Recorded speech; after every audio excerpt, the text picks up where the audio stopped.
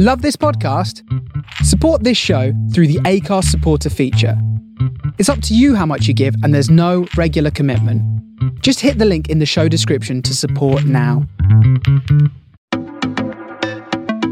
Hello, this is Stuart Roberts, founder of Haircuts for Homeless, and welcome to the Hear Me, See Me podcast.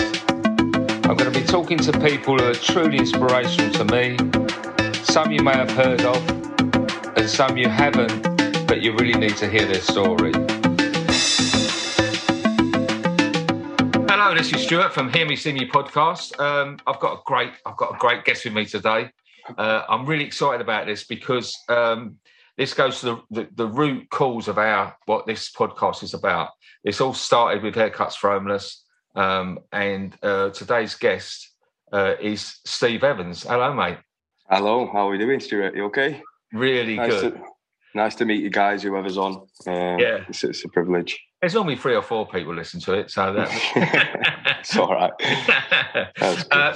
What we'll do, because I put a little bit on there about the fact that Steve is. We met Steve as a companion at an Emmaus, which is one of the homeless places we service at. He's now become one of our volunteers, and wonderfully, which I'm so proud of, and so proud of our Queen of the North, Jackie, is that he's going to become one of our team leaders. So let's take it right back, Steve. Like, where was you brought up? What was your sort of like? So obviously, I'm 34 now, 34 years old.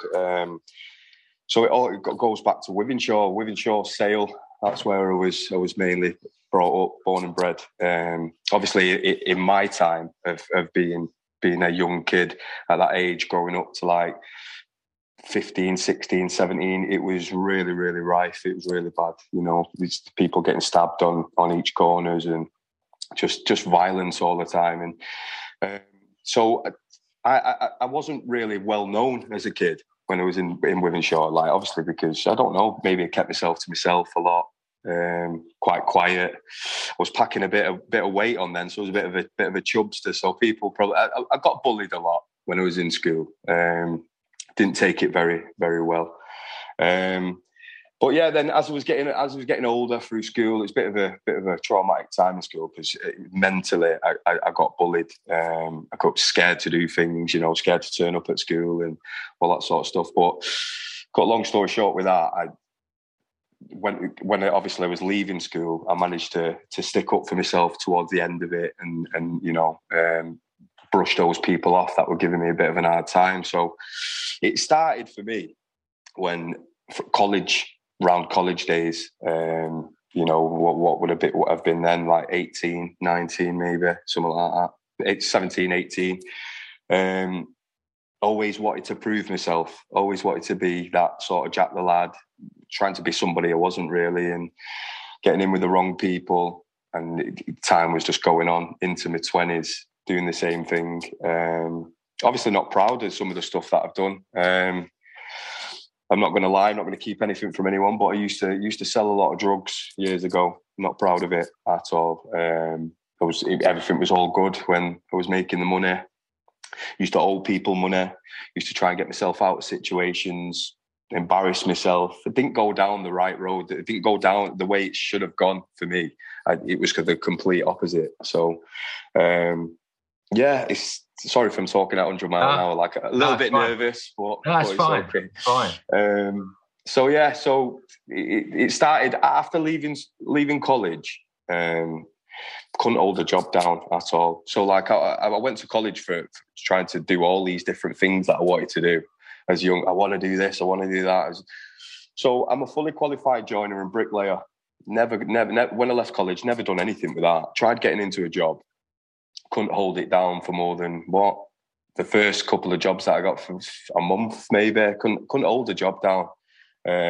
Always just wanted to prove myself to other people. Getting in with the wrong people was just not the right thing for me. My mum always used to say to me, "You're an unbelievable kid. Do you know what I mean? You're brilliant. Why do you have to prove yourself to other people? Why do you have to? Why are you doing this? And never used to listen to her. All the choices he used to make were just ridiculous. Looking back at them now, just ridiculous. But yeah. So I the mother of my daughter, obviously she's 9 now, my daughter, so I've not seen her for a long time. I'd probably say about 7 years.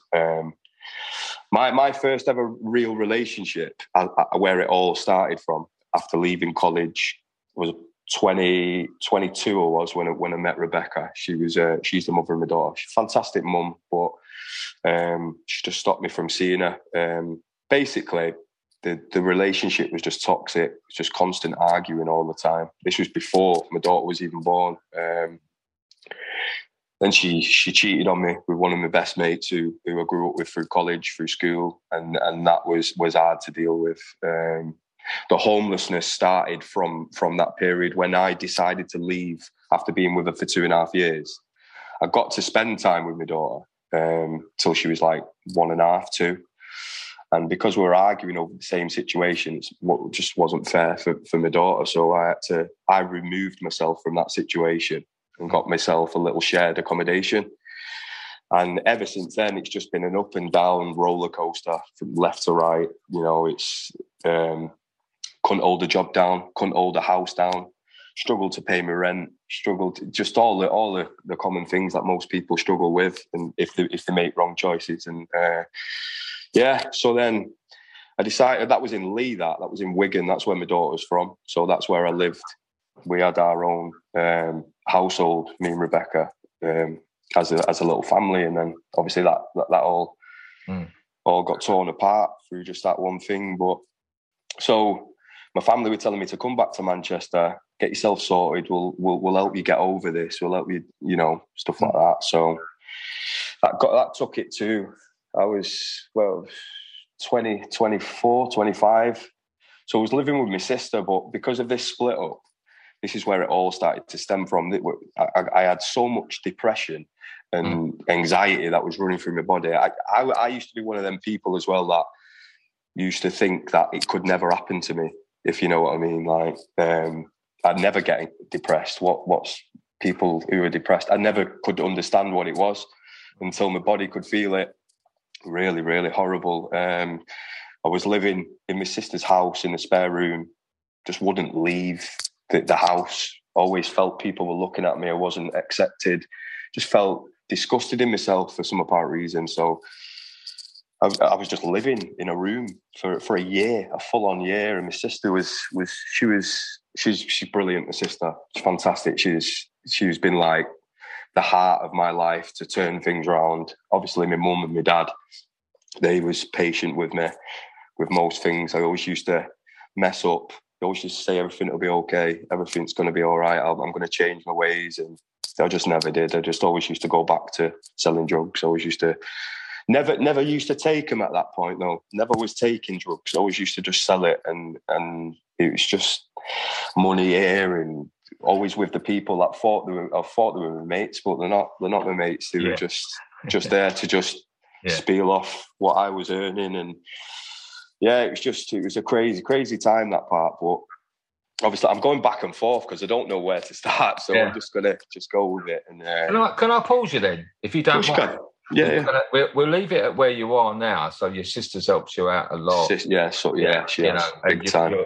But there's a couple of things that pinged at me, and I can only go by my experience. And there's things that you relate to yourself, and so go right back to when I was at school, because I think people underestimate that. They see it as something trivial, but that bullying, the bullying when you get the point where you don't want to be there. You feel like on edge the whole time. I mean, I'll share with you mine, and a lot of people don't. I've not really spoke about this before, but there was this kid at my school. See, my sister was 3 years older, right, and she went out with the best fighter in the school. You know, the tough guy, the toughest. Yeah, the cock of the school. Man, sort of, the man, right. And he so I'm really cocky, so I think I'm Teflon coated, And then all of a sudden, I I reached to the sort of end of the second year, to the third year, whatever that is in English nowadays, and they left. So I was like, I would know. I'll take their spot. I'll take their spot. Yeah. And all of a sudden, there's no one going to, you know, and this one kid hated me, you know, and I probably brought it on. But I was so scared because what he'd done, he come up and clumped me, and I'd had a few fights, but I was. Some people you find intimidating, didn't you, in life? 100%. And this kid, he was a year older than me, I think, and he just took a dislike to me, and but I couldn't stand, you know, like I'd have my head out, my eyes over my shoulder the whole time, and sometimes I'd hang out in a classroom on my own. Yeah, because I didn't want to be like come across him. It gets to that point though, where if you're in the same classroom as him and you've got, you know, it went so deep with me, just mentally, just completely just destroyed my mind. Like I don't want to.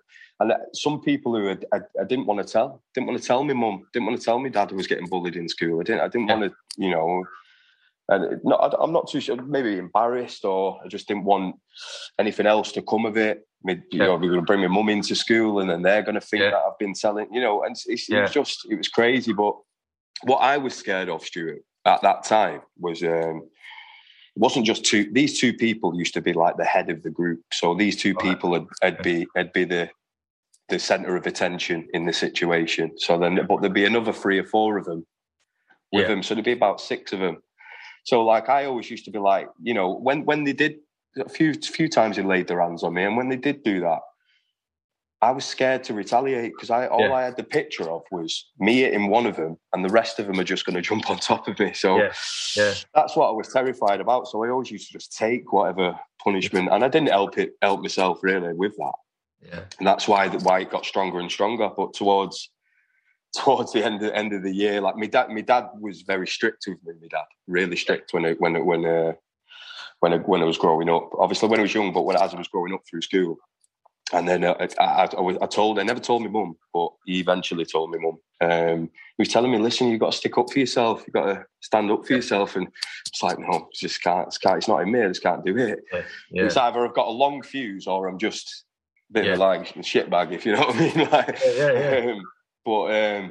Like, anyway, towards the end of the year, as we'd done all our exams and we'd done everything like that. But my dad said, you need the person that's giving you that pressure in front of all of his mates.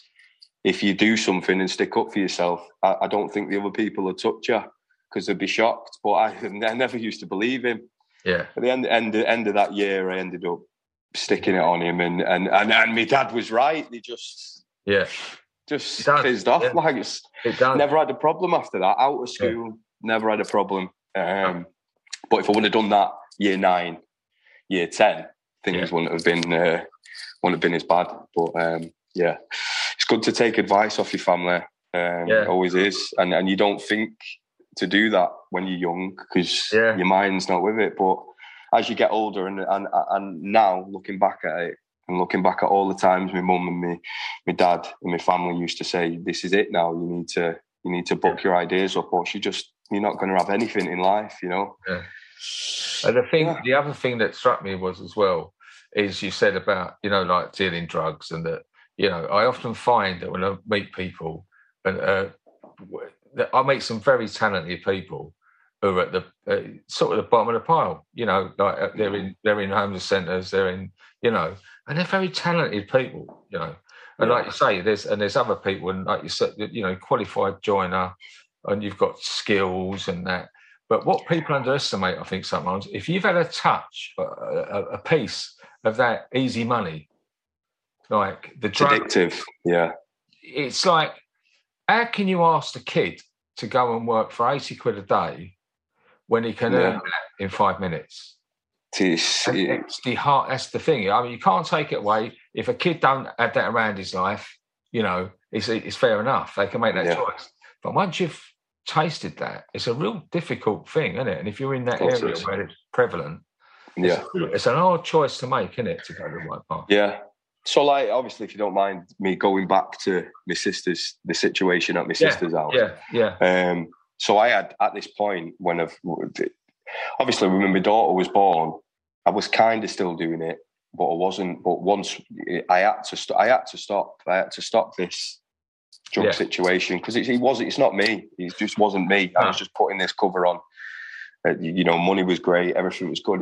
But now looking back at it, it was definitely not me, because obviously I'll get to that in a bit. But all the things I've accomplished now, which I'll get to, is mind blowing for me, because when I was in that situation, I never would have thought all the things that I couldn't do myself, I've managed to do now. I've left it a little bit late, but I am actually proud of myself. That's one thing. I've never been confident about myself, but that's one thing I can actually say, that there's not many people who get through them things.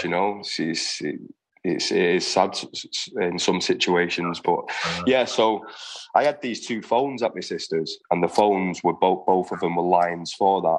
And my sister said, if you want to live here and you want to get yourself sorted, and we'll help you, you need to get rid of everything. You need to get rid of absolutely everything. I was having people knocking on my sister's door 4 o'clock in the morning. It's not great. So I made that promise to her that I was going to turn my life around, and this time it's got to be it, So I did that and kept to my promise, and my sister helped me throughout absolutely everything. She she's an absolute angel, and I wish she was actually listening to this podcast now, to be fair, because I thank her so much. We were a bit distant now, me and my sister. We still speak, but we were just a little bit distant. We've had a few little ups and downs, but she's been the heart of my life, and my family have. I know I'd be dead in a ditch a long time ago if it wasn't for the people, my friends, because I was around good people. That's what's guided me to where I am today and to make me the person I am today. So so we're living there for a year, and then I'm thinking to myself, because it's going round. After being at my sister's, I was arguing with my sister because I was under her feet, as people do when they live with the family. They get under people's feet, and you can't help that. And I was quite annoying, because anxiety. I never wanted to do anything. My sister was doing everything for me. The only thing I'd do was go to the toilet, have something to eat, have a shower, go back in the room. That's all I'd do for a full year.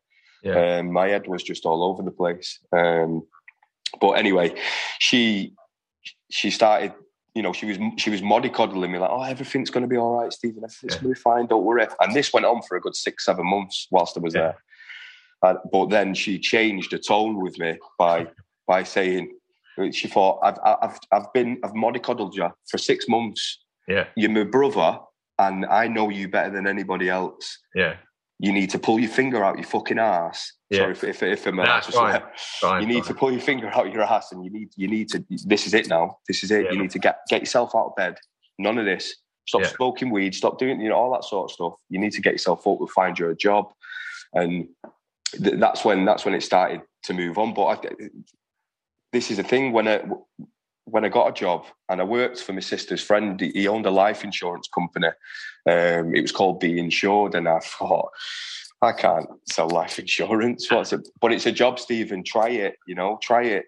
Yeah. I've got you the job. Try it. Just see, you might be good at it. You might. If it's not for you, go somewhere else. So anyway, I ended up going to this life insurance company, and I got the knack of it. I was like, everybody.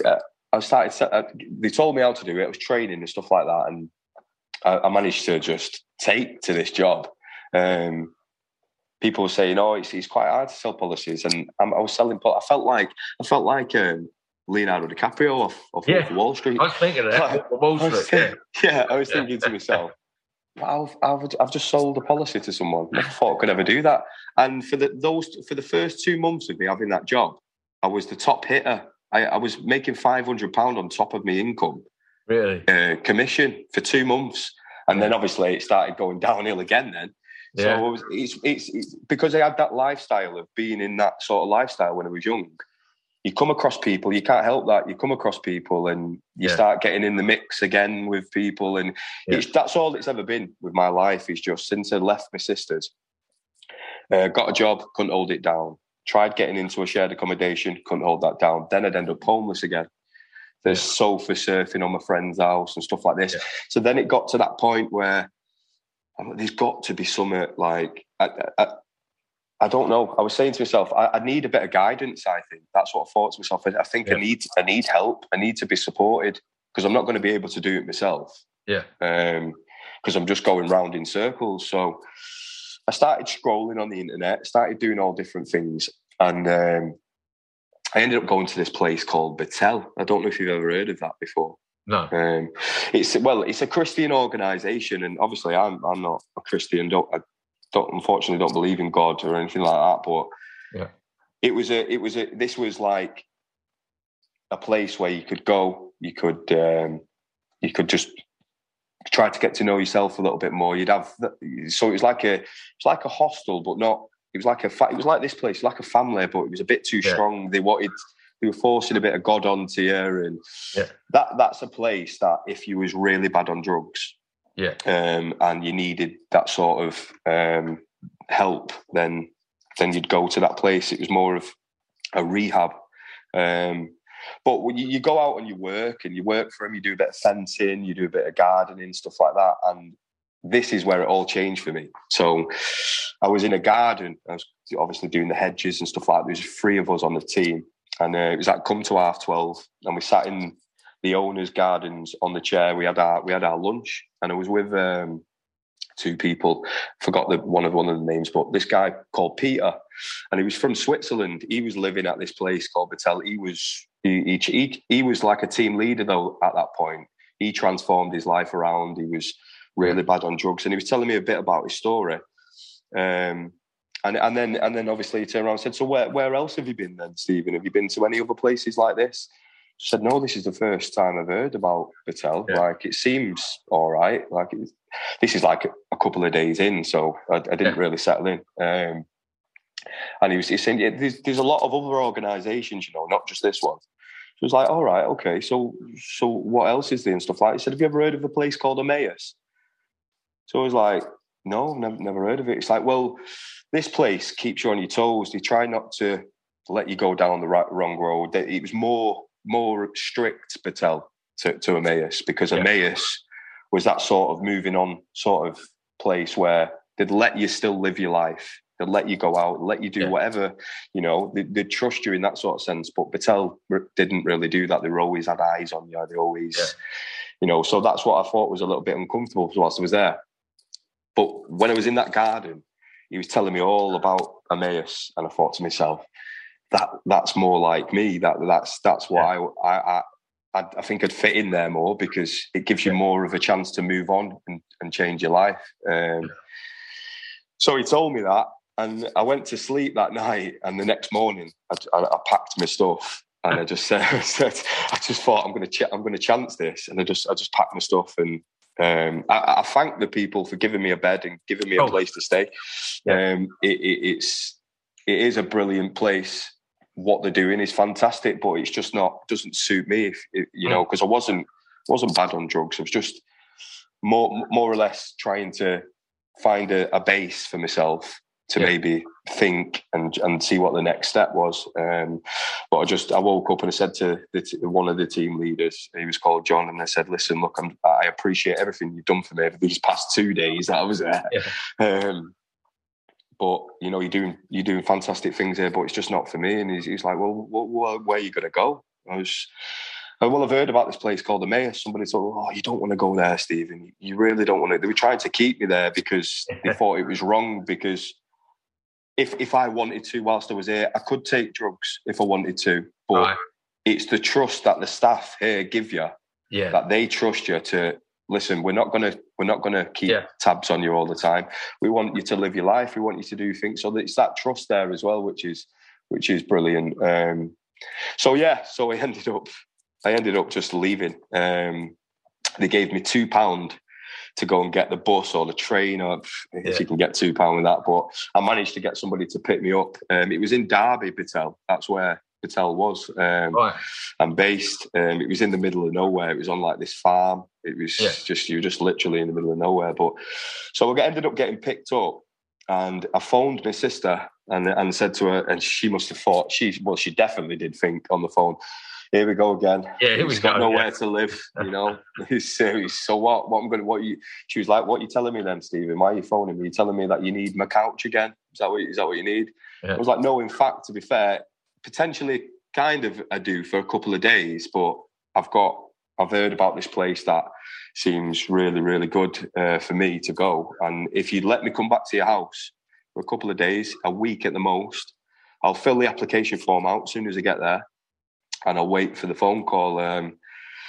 So I came to my sister's, I filled it all out online, and it gives you like the Emmaus give when you fill out you have to self-refer yourself. You can't. Nobody else can. You have to do it yourself. Yeah, so filled out the application form, blah blah blah, and all that. And then at the end of it, it gives you options to pick.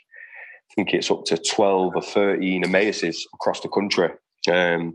I actually wanted to stay in Manchester. I did. That was the first place I clicked on. So I clicked Manchester, and then I clicked Sheffield. Just saying to myself, a little bit of a fresh start, not too far away from my family. Yeah. So I clicked quite a few. Within the space of an hour of me submitting the application form, I got a text message on my phone off Leslie, the CEO here. And she said, if you're free tomorrow, Stephen, if it's okay, I don't know what time it was, about 2:30 or something, we'll give you a call so we can do a bit of a session over the phone with you, get to know you. So I spoke to him, all that sort of stuff. And I was smoking a little bit of weed at my sister's. So that was in my system. And when on arrival here, you know, they don't like you having drugs in your system. If on arrival, if you have drugs in your system, they tell you to leave, go out your system, then you can come back. But I didn't know that because they didn't tell me that over the phone. So I didn't know that. I've come and they've told, I've spoke to him. We obviously got to know each other on the phone a little bit for like 20 minutes. And she said, we'll be happy for you to come down. Would like for you to come down. Would like to offer you a place. And the weight off my shoulders was just unbelievable. It's a good feeling. So I ended up getting the train down. And when I came, he said, so what we've got to do is you just got to fill a few forms out, and then we're gonna drug test you. And then that was it. My stomach just turned. I was like, oh God, I've had a joint.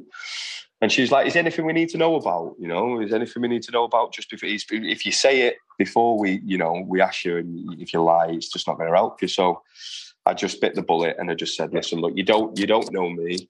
From Adam, I'm just stood in front of you. You don't know if I'm lying to you, but I have messed up. I've had a couple of joints at my sister's house, and that's what you should be expecting on the test. I'm not come here to lie to you. I've come here to just tell you that this is it for me. This is the end of the road. If this doesn't help me and I can't get a place here, I'll probably go back to my old ways. I don't know what would have happened, but for two people, Graham and Leslie, and now to say it, they're just remarkable people, unbelievable. Not just because of what they've done for me. It's just the personality and the persona about them. They used to be ex-probation officers, so they've seen everything. You lie to them, they'll smoke you out. They've seen everything. So I just told her, and I was honest with her, and then she said, right, well, let's do the test anyway. So she was probably thinking that they were going to find something else in my system as well. They took the test, and it was just cannabis. So they said, can you just leave the room a minute whilst we just have a bit of a conversation between ourselves, and we'll see what happens. And they gave me that chance to sit. So they came back in and they asked me, when was the last time you took cannabis? So it was the night before. The night before I was coming here, I had a joint at my sister's. So he said, right. So then it worked out. They gave me 30 days for it to go out. They said, they let me live here. They give me my place. They give me, they give me that trust. Yeah. And the fact that they said, well, listen, this is what we're going to do. We're going to see if you're capable of being trusted, and we're trusting you. So we don't want you to really shit on us, if you know what I mean. We're giving you this chance. So, so I went back to my room, all that sort of stuff. Then they came up and they said, we're going to give you 30 days for it to go out your system, because it takes 28 days to go out your system. So if we give you like 30, a full month should be out your system. And so I was here, and and obviously knuckling down, getting to know the place, and now it's just unbelievable. From where I came from that first day, I'll never ever forget it. From that first day, and my life was just upside down. It was just there was nothing going for me, and these have given me the opportunity to turn it round, to do courses, to do things that I want to do in life, and to move on. Obviously, if I got my own place in the future, they pay your first month's rent, deposit. They just look after you. But I don't see them as members of staff after me being here. So I've been here for over the space of 2.5 years, near enough. I left for a couple of days, but then that was a bit of a hiccup. So it was a bit of a barrier in front of me that I just thought, because it was continuously doing the same thing here. Yeah, I just thought things are not moving forward as the way I want them to, and you can't rush. You cannot rush things, but I'm wanting it. We want it now, don't we? Just like and so I left for a couple of days, and I stayed at one of my friends, and then Leslie phoned me back and said, "Stephen, you can't. You need to come back, love, because out there with you not having anything behind you, or a job or anything or your own place, it's gonna go." So I listened to her, came back. So really, in all fairness, I didn't really leave. It was only 2 days, so I'd probably say that I've been here for that bit. I like to think that I've been here for that. So it's been like 2.5 years. Apart from that hiccup, 2.5 years that I've been here, and the stuff that I've accomplished, the things that I've accomplished here, I would never have dreamed of that I would have been able to do it myself. All from what I've been through, and obviously I've kept a few things out from when I was growing up and stuff, because I'll probably end up crying. Do you know what I mean? And I don't really want to start getting upset. It's a bit deep, that sort of stuff. So I'll just kept that out. But so me being here has made me meet you guys as well. It's made me connect with you guys, and that was like the icing on the cake for me. That you know, so I've done the courses that I've done. I wanted to be a security, so obviously wanted to work. My main job that I wanted to do was door supervision or some sort of security job in the security industry, and get my SIA course. But the money that it is about £600 to do the course, and then after you've passed it, or you have to just pump so much money into it. It's £190 just for the badge. So I couldn't do them things. And Emmaus said to me, if you show us that you're a hard worker, that you need to obviously prove yourself. Excuse me. You need to prove yourself, so that we can see that you're capable of doing it. We don't want to pay £600 for a course and you just don't turn up, because we lost the money. So for the first year, I knuckled down, proved myself, and my confidence when I was here wasn't very great, because it was the start of my journey here. Very nervous around the rest of the 17 lads that live in here as well. Everybody who moves in for the first time here must be intimidating for them. And then, but obviously fast tracking to now, this is what I can't get my head around. Is I don't see the staff as staff. I see them as family. I really do. Like, and that's my God's honest truth. I see them as family. The companions here, all remarkable people. Always stick together. If there's someone down, there's always somebody picking someone up. It's just I see it. Nobody out there, and I can say this now for a fact. Nobody out there can do what us 18 lads can do in here. We can't. 18 lads living together in a hostel or somewhere. Well, they could do it, but I just think not many people understand what it's like to live in a place like this. It's there's no fights, there's no arguments, there's not from what I've seen. It's special place. It is a special place, and I'm thinking to myself, like, how have I not known about this place?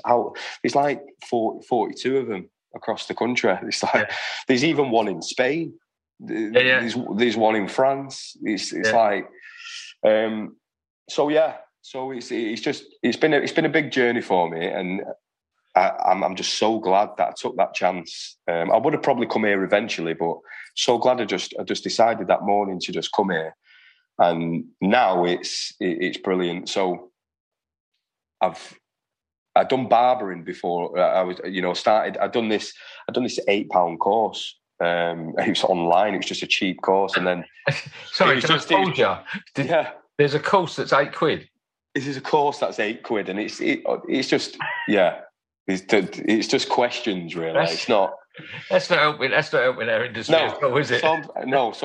So this was just as I got here. So I'm thinking, I'm thinking they can do loads of things for me. They can help me get to places that I want to be at and do. So I started looking around and started looking online, because they tell you to look. They tell you to look for things. We're not going to look for them, but if you decide to do that course, we can have a look at it and support it for you. So obviously not the £8 one. I was just scrolling through the internet, just trying to look. So I'd done that, and then I've always, from a young age, I loved getting my hair cut. I had good relationships with my barber that was around the corner from where I lived, obviously with my family, and I just find it remarkable barbering. When I was younger, I was like, I'd love to do patterns. I'd love to do, to make, as they say on, don't mess with the Zohan. Want to make people look silky smooth, that's what I'd like to do that and give back to people. And just the fact of, with hairdressing, for me, I'd like to do it as a little bit of a side job, but for me, it's just a hobby for me. Yeah. I just love it. I enjoy it. I enjoy doing it. And if I can, after meeting yourselves and you trusting me to do this and be team leader at this place, and Jackie, she's fantastic. If she's listening now, she's an inspiration to me as well. Yeah, 100%. Yeah. She's just filled me with confidence since she's come to the sessions here, and telling me, I'm capable of doing it. You're good at what you do, and She wasn't quick. She couldn't have been quick enough to throw the stuff at me. Here's your clippers. Here's the T-shirt. We want you to work with us. Stuart thinks you're an incredible person, and it'd be nice to work with you. And that'll mean a lot for me to do from where I've come from, stuff like that, and my background. I'd like to go to projects and give back to people and make them look fresh and give them a cut and and get to know about their story. Maybe listen to what they're doing, what they've been up to and stuff, and help other people whilst I'm cutting their hair. But that's something that I've really enjoyed, just getting to know yous and being accepted. Being accepted has been a massive part of my life, because I've never been accepted. Always been in the wrong people, but never really been accepted. Always been took the piss out of because of been easily led and gullible at that age and stuff like that. But so now, as I can sit here now and say, is that I've completed my SIA course. I've done that. All conflict management, everything. They paid for it for me. I've done 6 hours of exams. That was hard to do. And I passed it with flying colours. So my license actually came through yesterday. Brilliant. Yeah. Brilliant. So I'm buzzing with that. So that's something that I've done, especially as well when I came here. Didn't have nothing really, Stuart. I didn't have anything like identification, passports, bank account. Didn't even have a bank account. No. And I've got absolutely everything I need now for identification. Courses that I've done. I just can't thank these enough for putting the truth. They've said to me though that it's obviously I've got to do it to accomplish it, but to be guided by these and for the trust that they've put in me, it's completely changed my life. Absolutely everything has changed my life since I've been here and what I've accomplished. Never thought I'd be able to do it. Trust is really important to you, isn't it? It's a massive thing, massive, really, really big. Yeah, because obviously, just being with friends that are not my friends, they didn't trust me. They obviously didn't like me because they're not the people. They didn't make me feel wanted. I just was with them people because I didn't have nobody to be with. Didn't have no mates really. Yeah, I'd one or two that I used to see every now and again, but that's why I always needed to prove a point. I'd spend as much money as you want me to spend if I had it in my pocket in a club. if I could have a few people around me, if I could have a few people just to feel wanted, you know, that's not the life to live. And that's I've learned that as I've been here, and all the things that have happened in my life that have been bad, you know, that are negative, I can finally let all that go. I can finally just let it go, and it's just a distant memory to me. It'll always be there a little bit because it was hard to get over, but it's I need to get rid of all that now. I need that's what I need to do, and I need to push on. It's free, isn't it? It's really free. It is. It's always, and that stuff is like in your head, and it's like it's like an overloaded tumble dryer, isn't it? Going round. It is. It doesn't make you. This is what my sister always used to say to me as well. All this in your head and everything that you've got going, all the stuff that you've been through. I know it's hard, but you need to let it go. Yeah. As much as it's hard, you need to let it go, because it's not going to make you. You keep holding them things. It's not going to make you be your 100% potential as a person. It's not. You're just not going to be that person that you want to be in your head. And see, I couldn't sit here knowing that other people are listening now and stuff like that, or Andy can see me. I would never have done this a couple, last year. There's no chance. I just wouldn't do it. I feel a little bit more confident in myself, and obviously now I've got to the point where. I just can't believe that the staff have turned around to me and said, "Stephen, this is it now. Like you've come into the end of your cycle here." Obviously, I've been bidding for properties. There's a few that I've come close with, but obviously that'll come in time. It takes however long it takes, but it's not going to be long now. I've got my safety net for my job, my security. To go into security and do that, because that's something I want to do. Maybe hopefully do that. My plan is to do security work, maybe put some money away, start saving some money up, and my dream is to own my own barbershop. And I'm not just saying that just because you're barbers and stuff like that. That has always been my dream to have my own barbershop, and that can happen. 100% it can. And it's going to take a long time, but my next step now is to get my own place, and it's not far away at all. And I'm probably going to stay in Sheffield, because I've met some really incredible people here, and I still go down to see my family of every other weekend. I still manage to try and get down there and see him. I FaceTime my dad every night, so it's not that bad. Me and my dad have got a fantastic relationship. It's brilliant. Like, if I didn't have the family that I did have around me, I wouldn't be here today telling this. And I know it's been short, and I'm talking at it like 100 miles an hour, but I just wouldn't be here today to tell this story. And I hope it gets to other people. And I don't know. Like, I'd probably try to give a message to other people. Just try it.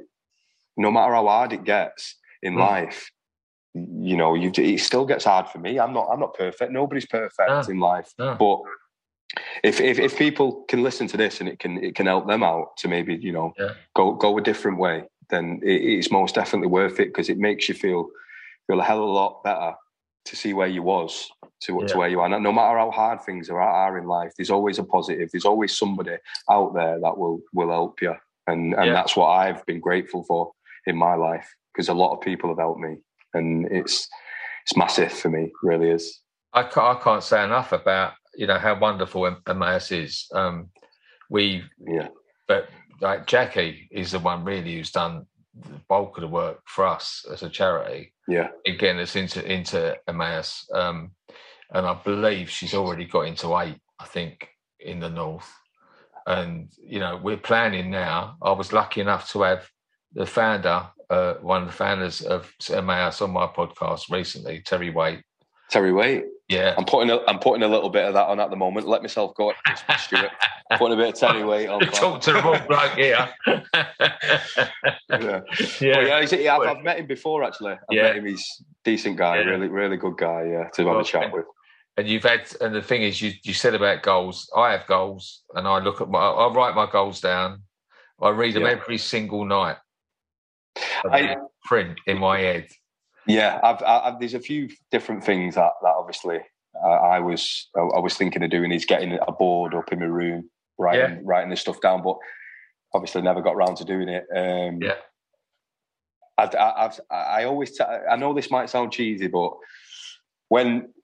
what got me through for being here as well, the early stages of it, obviously being nervous around people, not really got to know these people yet, and still kind of feeling a bit edgy, not confident in myself. And Leslie told me she because she can do counselling as well, so she gave me a few sessions, and she was telling me, you know, you need to believe in yourself more. And what I used to do every night before I went to sleep, and every morning when I woke up, I used to look at myself in the mirror. Yeah. It sounds stupid. No. I used to look at myself in the mirror and say, you know, some days, and I do still have little bad days where my head's all over the place, but you've just got to power through that. And but those days where I get up and look in the mirror and say, listen, I am a good person, no matter what I've done in the past, and I'd look at myself in the mirror. I know it sounds stupid, but no, it's not.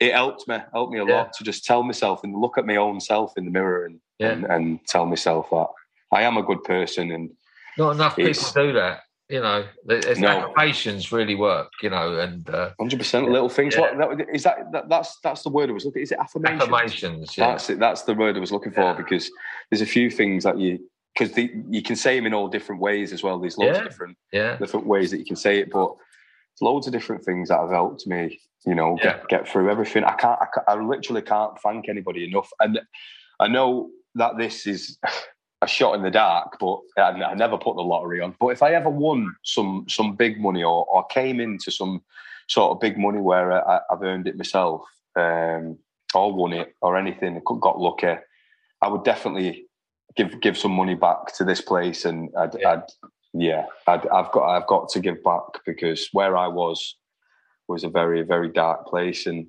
you're giving back more than money, mate. You're giving back hope. It's not about money. Yeah, that's inspiration. But I'd stories really giving a lot back. Of course. But obviously, it's not about money. But money side, like with they're looking to get all different things and a new building next to it and stuff like that. I just love to just come up with the money like that, you know, and just give it, because it's not about that. But it's just I just. It's a fantastic place, isn't it? I mean, you still got, is it the goats? You got little baby goats there? We have, Well, they're not babies anymore. They're dinosaurs. Yeah. I've been there for a little while. Yeah. They are. They're getting big now. Rodney and Ralph. Yeah, Rodney and Ralph. Rodney and Ralph got their own little hut with their names on, stuff like that. Right. So I've seen it's brilliant. This place is just they're always there for you. Obviously, if you make wrong choices and whilst you're here and stuff like that, it's not a plain sailing place. They'll come down on you and they'll give you a bit of discipline, and that's what you need. And there's always times, you know, of course you do. Don't we? Definitely. You know, you need it, and as well, be the best bread in the world. Like you said, when your sister was looking after you, you could be killed with kindness, you know, and that's it. Yeah, you know, but she does. She sounds an amazing woman. She's unbelievable. She is. She's actually. She's not had a bit of a easy life either, my sister, to be fair. But I'm not really going to get into that. But what I will say is that she's had to do the things that are necessary, and she you know, there's times where she used to live in the Hacienda days, and I wish I lived in the Hacienda days, because they, them days. I remember it well. 100%. Look at me smiling. Look. Mine was Wigan Pier. That was I don't know if you've heard of that, but there was a nightclub in Wigan, and it's called Wigan Pier. That was my days. But my sister, she was a bit of a party animal. She used to do things, but she was just pursuing this job at Wythenshawe Hospital. She had to go through the job centre. She had to go on a 14-week course. She was knackered. And now she's 13 years into being a matron at Wythenshawe Hospital. So that's another thing as well. She always used to say to me, if I can do it, and you don't want to know, you don't know half the shit that I used to know in my life. Yeah. If I can do it, you can most definitely do it. Yeah. And everybody else can in life, you know. It's, but yeah. I mean, oh God! Sorry, 1 second. I think it's my battery. My battery's going to go. That's all right, mate. Plug it in. Yeah. I mean, the thing is, we've got our plans for you. You know, it just doesn't end there. The story doesn't end there, because, you know, to see you, it's been such a privilege from my end, because I've seen you having your hair cut as a companion, as a guest. One of our guests as a companion. Jackie has sent me pictures, and then then seeing you cutting hair with your Haircuts for Homeless t-shirt, crazy, blew my mind. I was like, yes, go on, son. But this is the thing. Like I know when I put it across to Jackie, I never thought. Like I said, I love barbering. I've got my own stuff. I've passed the courses that I needed to pass, and Amaze has put me through them, and I've done it. And it's a massive thing for me because I really want to do it and carry on with it. Excuse me. I didn't think she was going to turn around and actually, after a couple of times she came here, I didn't think she was going to turn around and actually give me the opportunity, and yourself as well to give me the opportunity, and then for her to say. It's remarkable how far you've come, and it's brilliant what you've done, and it's filled me with so much confidence. And then she's added me into the group of she wanted me to have my own project in Sheffield. But I know the reason behind that. It's because she don't want to keep travelling up here. I understand that. And the weather can get bad on that Snake Pass, Of course. Yeah. I was only joking. Yeah, but that's and I believe it's massive. You're looking at Hull as well, aren't you? You're looking at. Looking at Hull, going there. Here, there's a few places actually there's a few projects in Sheffield that I want to go and visit. I've phoned two of them. One's called St Wilfrid's Place, and the other one's Basic something. I think I'm not too sure. I'll have to have a look at it upstairs. But them two places are like drop-in centres. Yeah. So I've phoned them up, and they've said, I need to go through the checks, which that's fine to work with vulnerable people and stuff like that. But to do that, and even to do it here, to go to drop-in centres, do it there, and even if I could, but obviously hair will be flying all over the place. But I think Jackie's done it before in Manchester. Yeah. She's told me that she's been on the actual streets and she's doing it. She's I shouldn't actually say that, to be fair. She said that hair was just flying all over the place. It was like Crystal Maze. Crazy. But I'd even just go on the street. I'd love to travel if I had a little bit of time to do that. Like I said, for a hobby for me, it's to give back, and obviously it's something I enjoy doing. Perhaps Stu and Steve hit the road and we do France and Spain. Bit of Max and Paddy haircuts. Yeah, that'd be the one, wouldn't it? It would be, wouldn't it? Yeah, that'd be good. We've got to be creative in our minds and be optimistic about life, because it wouldn't. Yeah. But I'd love to do something like that. There's loads of things that. This is the thing. Like when I was going through all the things that I've been through, all the dark times in my life, and because of the wrong choices that I've made, it's not because it's just happened. I have got to own the fact that what I've been through is because of me. It's because of my choices. It's nobody else's fault. So for me, going through all that, like I never would think of all the things that I wanted to do. But now, like my mind's just, because I'm confident and about things and myself now, and I'm in a good place with my mind. I've got all these ideas just flying at me. I want to have my own burger van. I want to be a barber. I want to be a security. There's loads of things that I want to do. And but the main one is to get my own barbershop, put some money away and do that. But I thought I'd be nervous actually, but you've made me feel quite comfortable on this podcast, and it's good to, for other people to be listening, and I appreciate other people listening to it as well. I hope they don't judge me. No judgment here, mate. I tell you, and the thing is, just to sort of end things, I've got to say, from my point of view, I've got my hairs on my arms are standing up. What this means a lot to me, because seeing you and listening to you, like, I'm getting on now. I ain't going to last forever. You know what I mean? And one of my goals I put down for this year is I want Haircuts for Homeless to be in a place where it carries on after I'm gone. Yeah. And it will though. You have given me that hope, because to see you coming through and where you're going, that not only have I got fantastic team leaders, that when I'm not here anymore, I know this is going to carry on. You know, I don't think it's going to stop. It's a fantastic organisation, and what you're doing is brilliant. And for you to give me the opportunity, I can't thank you enough. And I'm so appreciative of it. And it's been a good chat. Yeah. Well, Steve, it's been my absolute pleasure. Thank you so much for giving me your time. No worries. I'm on the way out there soon. Pretty much, I'm doing a little mini tour of the north, so I'm going up to Sheffield, Manchester, Liverpool. Yeah, they told me you might be popping down here at some point. It's happening soon, so as soon as I can't wait to meet you have a cup of tea. So good, definitely, brilliant. Has. You're a remarkable person, and it's brilliant to meet you properly. And because I felt when we had that conversation on the phone, it was just quite quick, just getting to know each other. But yeah, it's an absolute privilege, Stuart. It really is. You're very welcome. Steve, thank you very much. No worries. Fantastic. Thank you for everyone listening as well. I really appreciate it.